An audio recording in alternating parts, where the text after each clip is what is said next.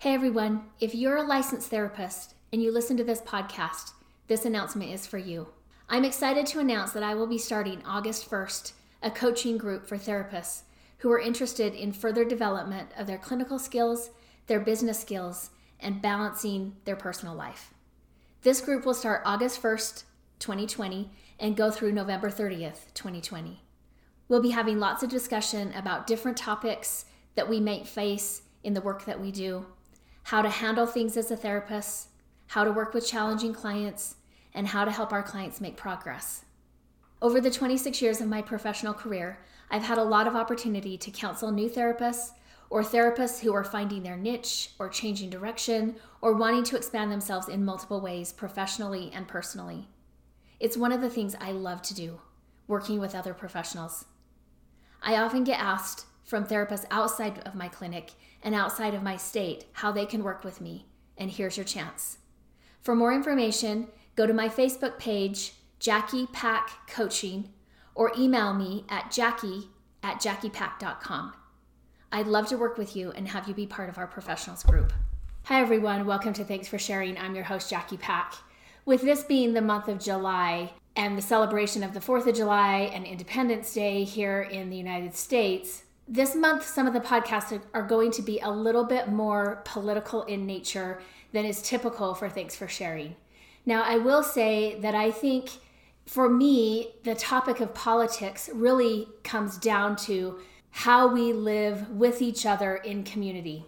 And so for me, politics isn't about being Democrat, being Republican, how we vote, although that's a part of it, but instead really looking at how do we as human beings live with each other, and what are the rules and the policies and the laws that govern best living together. So this month I'm going to be talking about politics. With this episode, I wanted to release an episode that I recorded and published last July, in which I talked to my brother, who is a United States congressman, just about politics and really kind of where we get lost in politics and maybe just bringing us back to the basics when it comes to politics. So I hope you'll enjoy this.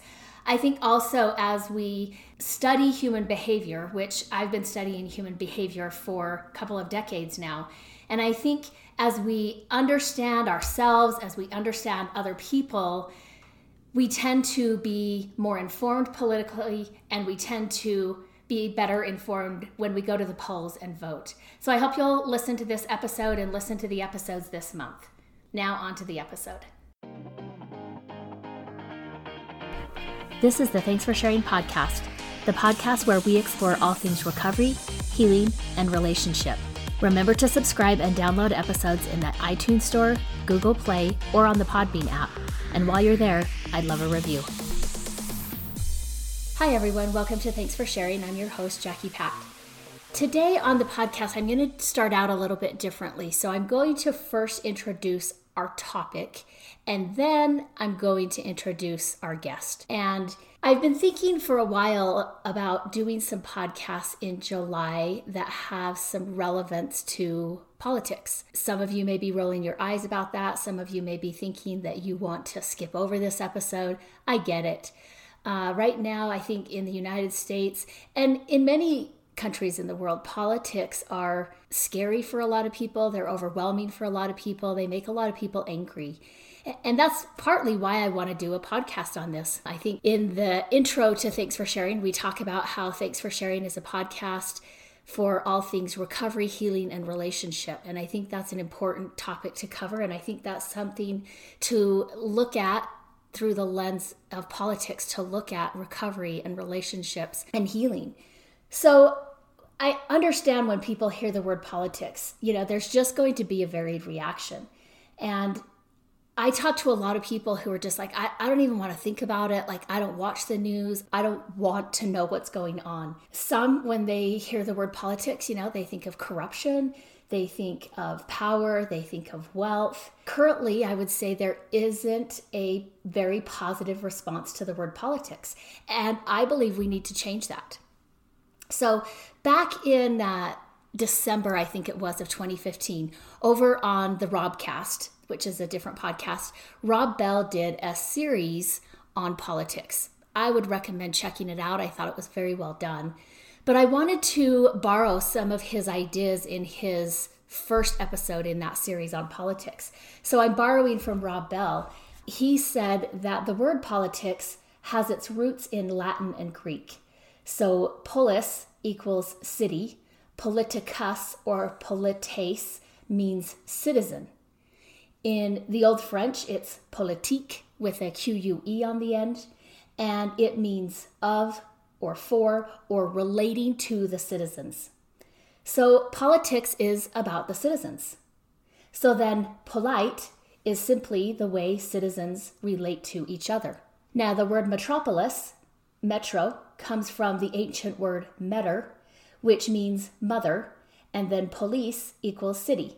So metropolis is a mother city. Cosmopolitan, not the magazine, cosmopolitan comes from the word cosmos, which means it's an ancient Greek word for the world. That's what cosmos meant, the world. And then politan comes from politis, which again is city. So cosmopolitan means world city. So when we talk about politics, we are talking about the citizens. We're talking about how citizens live together. When we talk about politics, we're talking about how we organize our shared life together, because we are all in this together. There's a shared good between us that we all desire.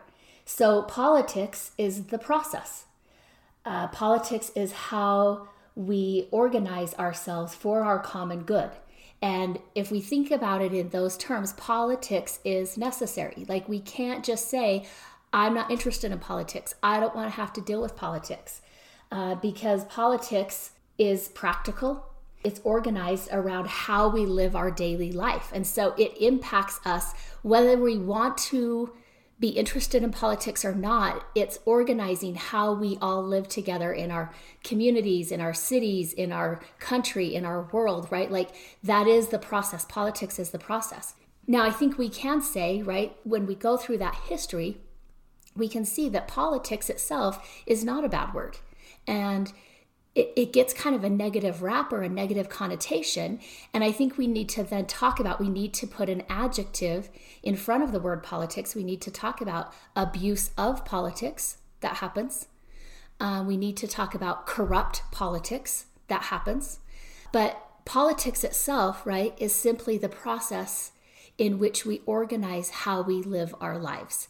And it impacts all of us, whether we want to realize that or not, because it impacts how our daily life works, right? You think about things like the water that we have in our house for use, right? There's a process in which that is purified, or it's gone through to make sure that we're not getting impurities that are dangerous to us, right? Like how our garbage gets collected, how our power is done, right? Like all of these things impact people on a day in, day out life. And I think we've lost some of that perspective on politics because of abusive politics or corrupt politics, right? But that's politics gone off key, right? That's politics gone awry. And so I think what I want to do in these episodes this month on politics, I don't want to do partisan politics. I think that's part of the problem with what we're seeing in our country now and how politics are handled. And I think that's part of the abusive politics, right? Is this divisiveness and the way that it tears people apart and can just ruin relationships, right? So I don't want to talk about it in a partisan way. So if you're listening, right, like I want to talk about it more in a way of like, how do we as average citizens, right? I'm an average citizen, you're an average citizen. How do we get politics back on track and back the way that it was designed so that it is working for the people and we don't have to throw our hands in the air, we don't have to feel hopeless or angry about politics when we are talking about that, and we can have different conversations. I think it might need to be something that is a grassroots, right? From the bottom up, we have to change that. So now let me introduce my guest. I'm excited to have my guest on, and I think you'll enjoy the conversation. So our guest today is a former Utah senator, then ran for Salt Lake County mayor and became mayor of Salt Lake County, And then in the last election in 2016, he was elected as a United States congressman. And I think I know him pretty well. We used to share a bedroom wall growing up. And so I'm also happy to say that he's my brother. And so I'd like to introduce our guest, Ben McAdams. Welcome, Ben. Thank you. So I wanted to talk about kind of what we were talking about. You and I have kind of talked a little bit before this recording, just how politics really is for everybody. And at this time in our countries, particularly in the United States, we seem to be very divisive. And we're very much split into kind of a us versus them. And whatever side you're on, right, you're the us. And then the other people fall into the them category. And politics isn't best when it's like that. So one of the reasons I wanted to talk with you about this, number one, is because you are working as a United States congressman, but I wanted to talk about politics in a way that we're talking about, like, how do we all come together and how do we make politics work for everybody? Or at least most people, right? Mm-hmm. Well, I guess I would say, first of all, most people who engage politically are going to do it not as an elected official, but as a member of the public, right? Mm-hmm. And I think sometimes we as members of the public have some false expectations of our elected officials. We expect, disagreement is bad, and we expect them to never change their mind, or, we want politicians, we want elected officials who will listen and solicit feedback from us. But sometimes when they do, and their opinions may evolve, and they may, based on that input, change their mind, mm-hmm. we think that that's a bad thing, and we'll call them out for it. And I think I've noticed this in my public service. I think I've always felt that it's important to do public hearings and town hall meetings and to listen to the public, and it's an educational process for me, and I see pitfalls in ideas that I've had. I'm willing to change my proposals to evolve in response to the feedback mm-hmm. of the constituents that I've received. And and ultimately my job right now is representative, and I say that's my job title. It's also my job description. It's to represent my constituents, and so listening to them and being willing to, I think, humbly take feedback and input from them and then craft my ideas in response to that is a good and noble thing, not something to deride for, right? So I wouldn't say one of the things we can do then as a member of the public is engage sincerely and with the goal of educating an elected official and helping them to understand your point of view. Mm-hmm. And I think that's important. The other, I guess, false expectation that sometimes we have as members of the public is we expect when there is disagreement amongst our elected officials that that's a bad thing. Right. And I'm of the belief that the system that was created is an adversarial system. It's one where you have people from strong backgrounds with strong opinions going to hash it out. And those mm-hmm. are debates, and those result in arguments, and in many ways that's to be expected, and that's the way the process is supposed to work. What's broken, I think, is when you see the gridlock, and I think Washington is broken today. Mm-hmm. You see gridlock, there's no disagreement, no listening with the goal of finding agreement. And when I've been able to do things that I'm proud of, I sit down with somebody with a very different point of view who maybe sometimes even opposed to what I'm trying to do. We sit down, we talk, we listen to each other, and then we come to consensus. Sometimes it's compromise. Sometimes I'm willing to give a little bit on my position mm-hmm. to find middle ground with somebody else. But better than compromise is consensus. When mm-hmm. I see their point of view and realize that there was maybe a gap in my understanding or a gap in my proposal, and they saw it because of their background and their perspective, and I wasn't able to see it, we can fix it. And we can tweak whatever I was working on or proposing to fill that gap that they saw and they were concerned about. And then you have consensus where mm-hmm. we both agree mm-hmm. in a modified proposal, new proposal that's better.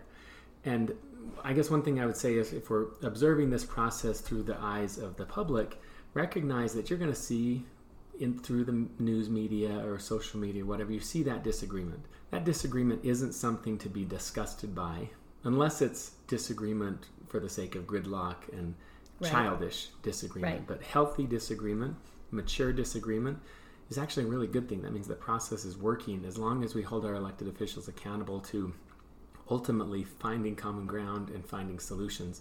Arthur Brooks has a book that's out right now that I've been reading, and in that book he says what we need in, I'm paraphrasing, what we need in political life is not less disagreement. What we need is better disagreement. We need to hold people accountable to disagreeing constructively. They have strong opinions. They should vigorously advocate those opinions, but do it in a constructive way with the goal of finding solutions and common ground. So to summarize, I think 2 misconceptions. We expect people to never disagree and to never change their mind, when in reality, we do want them to disagree, just to do it maturely and constructively.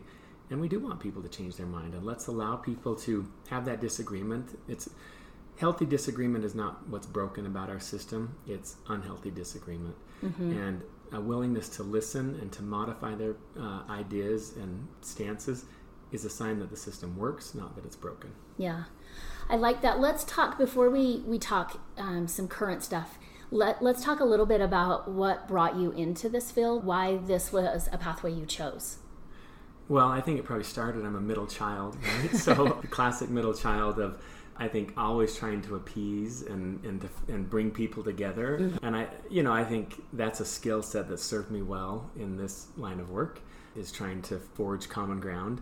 I also, I think I have an inner desire to make the world a better place, to contribute to my community where I am, whether it's my, as a state senator or as a mayor, and now in the United States Congress. It's to give what I can to making our community better. And my sister is in social work, so maybe it's something that's innate in our DNA or upbringing, that desire to give back. But that's something that does drive me, is a desire to make our community a better place. And then I think I've found that I have some unique skills that can contribute to that. Yeah. Lately, I read an article recently where you were quoted in Utah, the LDS Church has a pretty solid welfare program that's available to members of the church who are in need. And you've lately, I think it was in The Guardian, was it in The Guardian? Something like that. They talked about a lot of public representatives don't want to talk about that side, and that you've been one who's been open about the fact that our family was on church welfare, right? Not necessarily public welfare, but we were on church welfare, and that it actually impacted our family in a way that helped our mom get out of an abusive relationship, kind of get back on her feet as a school teacher with 6 kids that she was having to support, with no guarantee, right, that our dad would offer any support or care about that. And so I think sometimes in politics, we have this idea, like the reason sometimes people roll their eyes is because they think that politics is maybe a game that the elite play, right? Or that it's something outside of the average citizen's reach. And I think one of the things, about you, and there's other representatives and there's other, national leaders who have talked about their story and talked about how that wasn't their path into this leadership, right? And that this isn't necessarily just kind of a game of power that they play.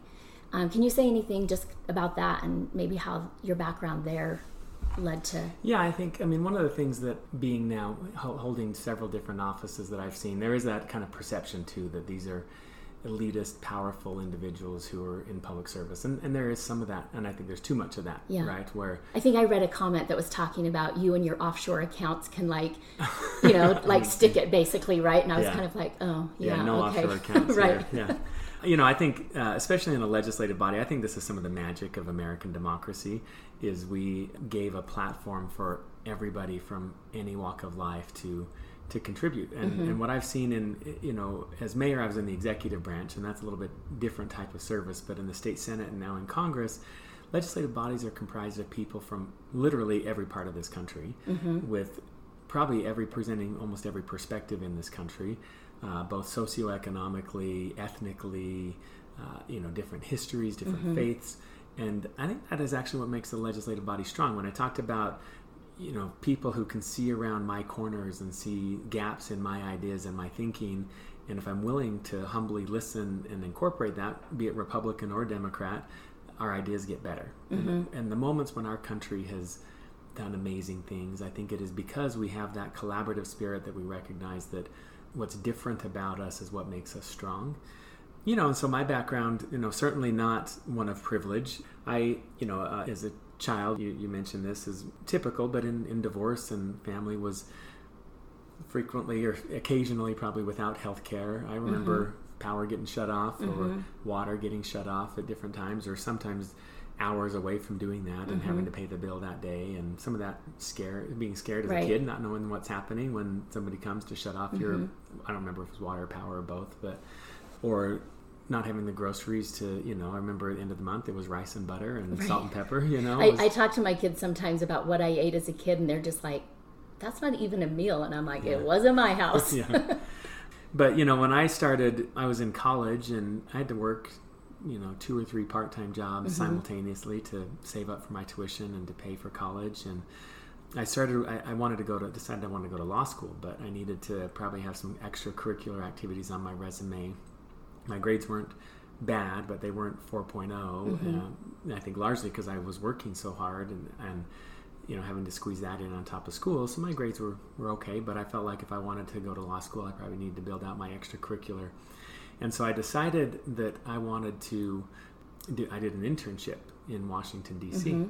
And I remember then scrapping and saving and, a few tricks that I did. I had a car. I was living with mom and commuting to school.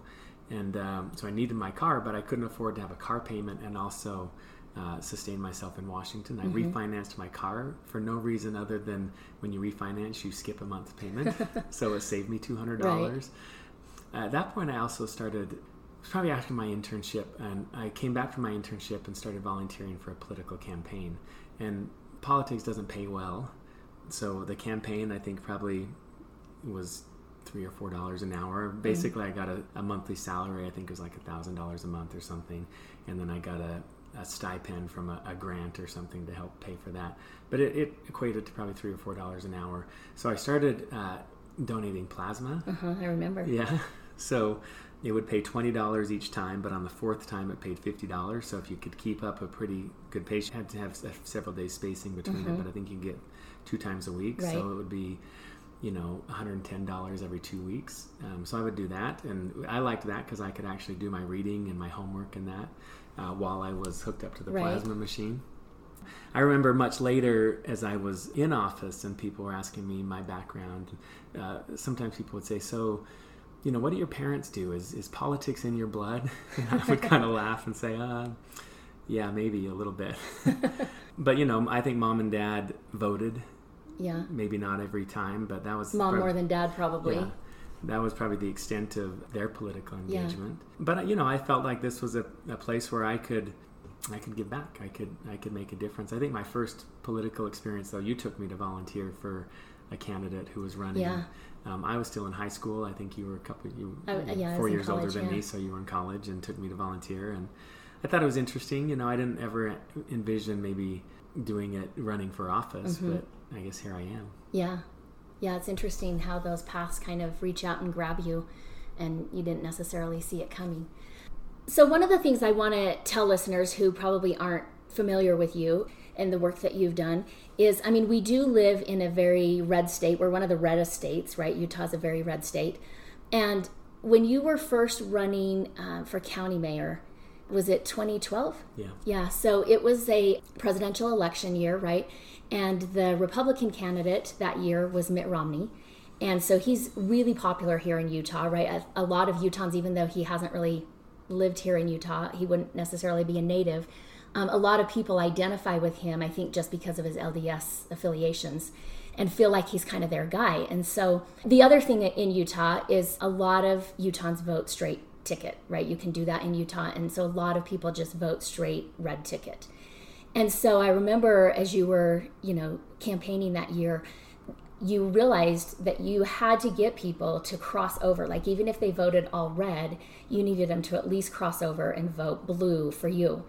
And so I want to talk a little bit about kind of what you learned from that. Now also I will add in 2016 when you ran, again, another presidential year, you kind of give me a lot of stress when you do that. But so as another presidential year, the Democratic candidate in 2016 was not well liked here in Utah at all. And so again, you were kind of in one of those situations where you were going to have to you ran into also a very conservative district. And so you were going to have to get voters to vote for you and cross maybe their typical voting pattern in order to do that. What did you learn through that process? And some of that, right, maybe goes into what you've already said, listening and having town hall meetings, but maybe what would you talk about that you don't see happening very much, which keeps people from kind of coming to the center and listening? Well, first of all, so I'm a Democrat, as people probably can infer, but I don't like parties. I see them as kind of a necessary evil. When you're running for office, you have to pick a party. Probably legally you have to pick a party, but just even pragmatically you have to pick a party to run. And in our country, really, there's two that you have to affiliate with right now in order to get to that level. For the most part, right.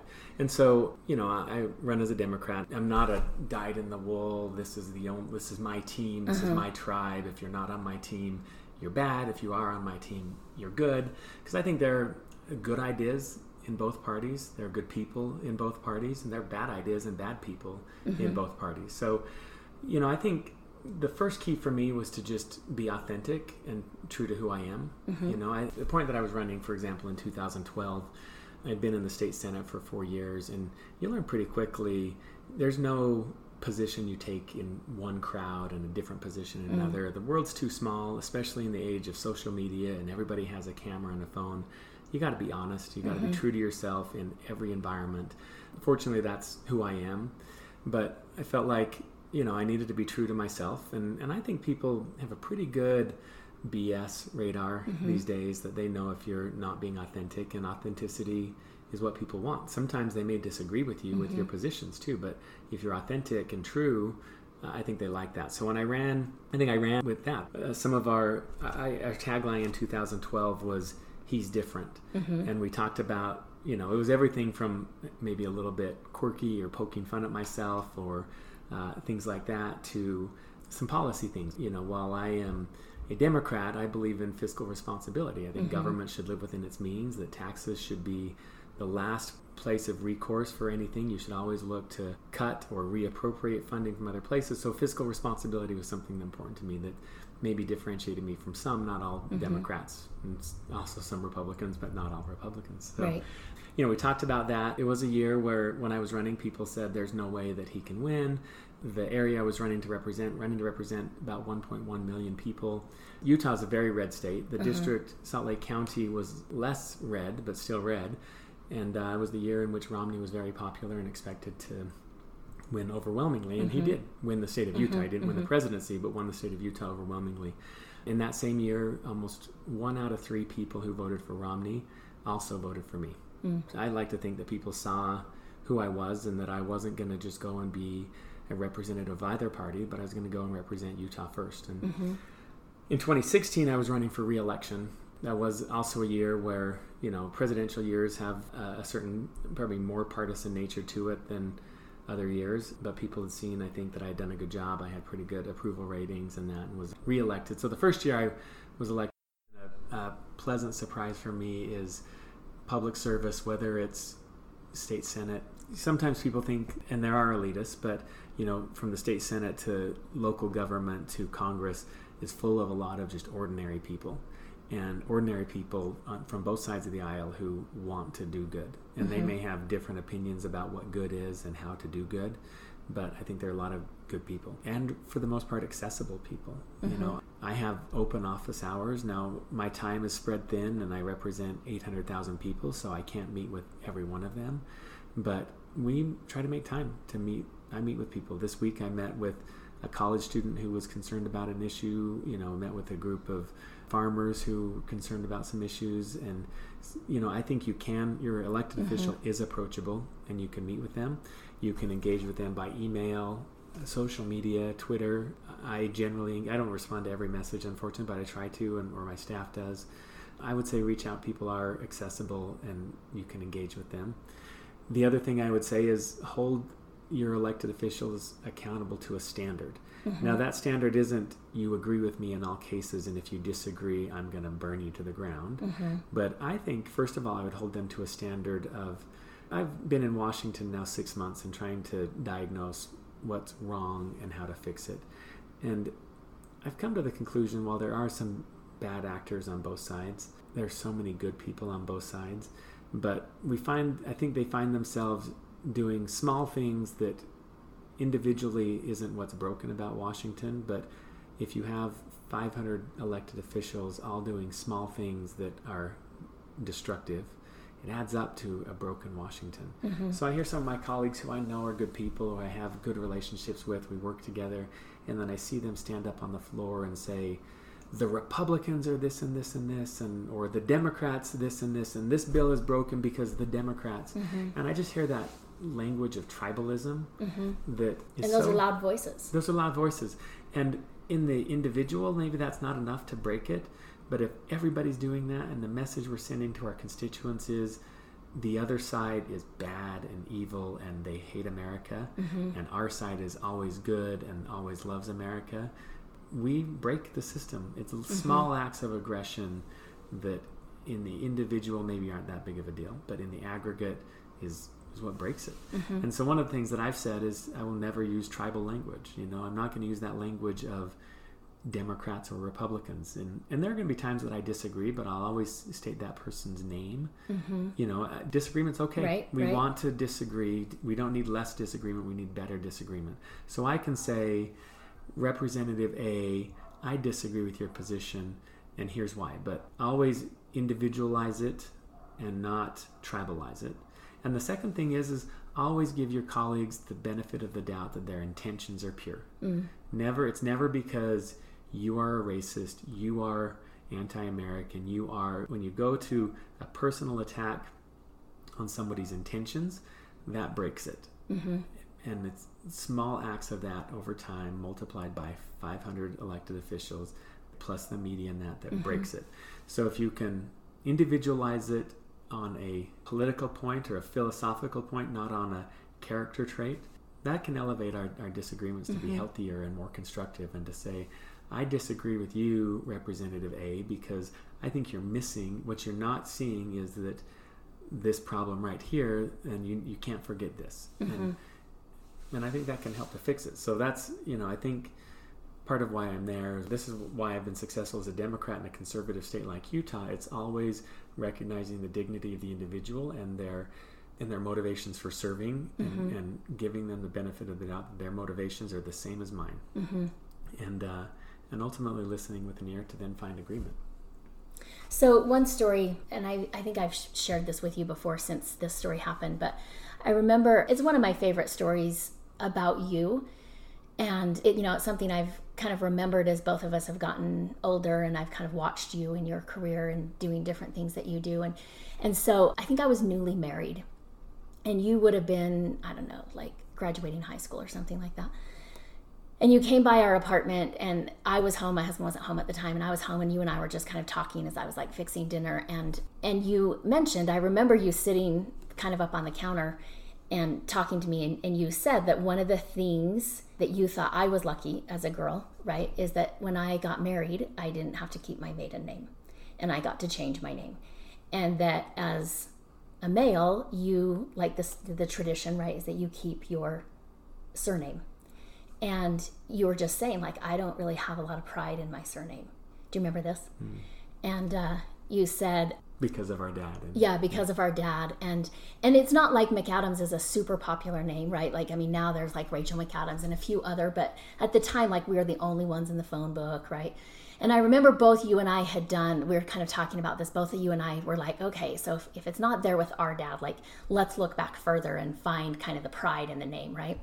Nothing against McAdams out there in the country, right? But the origins weren't all that great either. Like, there was some horse thieving and, escaping the law, different things like that. And so we were just kind of like, oh, okay, great, right? And I remember you saying, like, I guess if I can't change it, like, just get a different last name, right? Have a different surname, then I've got to bring honor to it. If it starts with me, you're the oldest boy in our family. We have 3 girls, 3 boys. And you were the oldest boy. And you said, if I have to change it by bringing honor to it, then that's what I'm going to do. And, at the time you're like 19, right? And I was like 24. So I was kind of like, good on you, go do that. And I remember several years later, you were student body president, I think, at the University of Utah. I went out to get my newspaper out of the driveway, and like, you were there kind of on the front page, picture of you sitting on the Capitol steps in Utah. I flashed back to that memory of you saying that in my kitchen, and I was like, good for you, right? I will say, I think all of my brothers have brought honor to the McAdams name, and that the grandkids, their kids, my kids, don't feel the way that we did about our surname. And so I think you also, I've watched you with that, like, kind of take that charge that you gave yourself and do something with that, right? And as we're talking about politics and kind of saying like politics isn't a bad thing, like so many of us are fed up with politics, and we have to kind of remind ourselves like politics is not a bad thing, right? It's the process of coming together and organizing how we live in communities, and that's a good thing. And if we look to our leaders to do that, right, if we hold them accountable to doing that, then we can start to reclaim politics as something that is working. I guess the irony is, when you go into politics, a lot of people don't like you they too. Smear your name, right? So hopefully my kids have at least some pride in the name. But I think that's always something that's been important to me, is to be able to look myself in the mirror and be proud of what I do and the decisions I make and the service that I give. But I think public service can be a noble thing, and giving back to our community. And I would like to think that I've served in a way and continue to serve in a way that elevates the notion of public service. I think maybe that's a little bit about what's wrong with Washington too, is we're always tearing each other down. It's no wonder Congress has an approval rating that's lower than the flu, Right. And it's because we spend so much time and money in campaigns of tearing down the institution, tearing down the country that we love in the institution.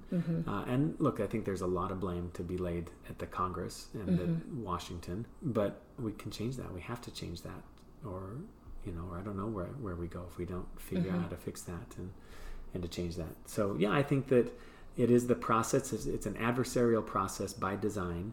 It's a process that has helped us to cure diseases. It's put humans on the moon. We'll put humans on Mars. It's an incredible system that has created prosperity and health and quality of life for humanity across the globe. It's a system that's been copied by hundreds of countries around the globe to give people freedom of thought, freedom of religion, freedom to be true to yourself, and safety and peace and prosperity. There's something to be proud of with that, and I think that's right. I think that's the system we have.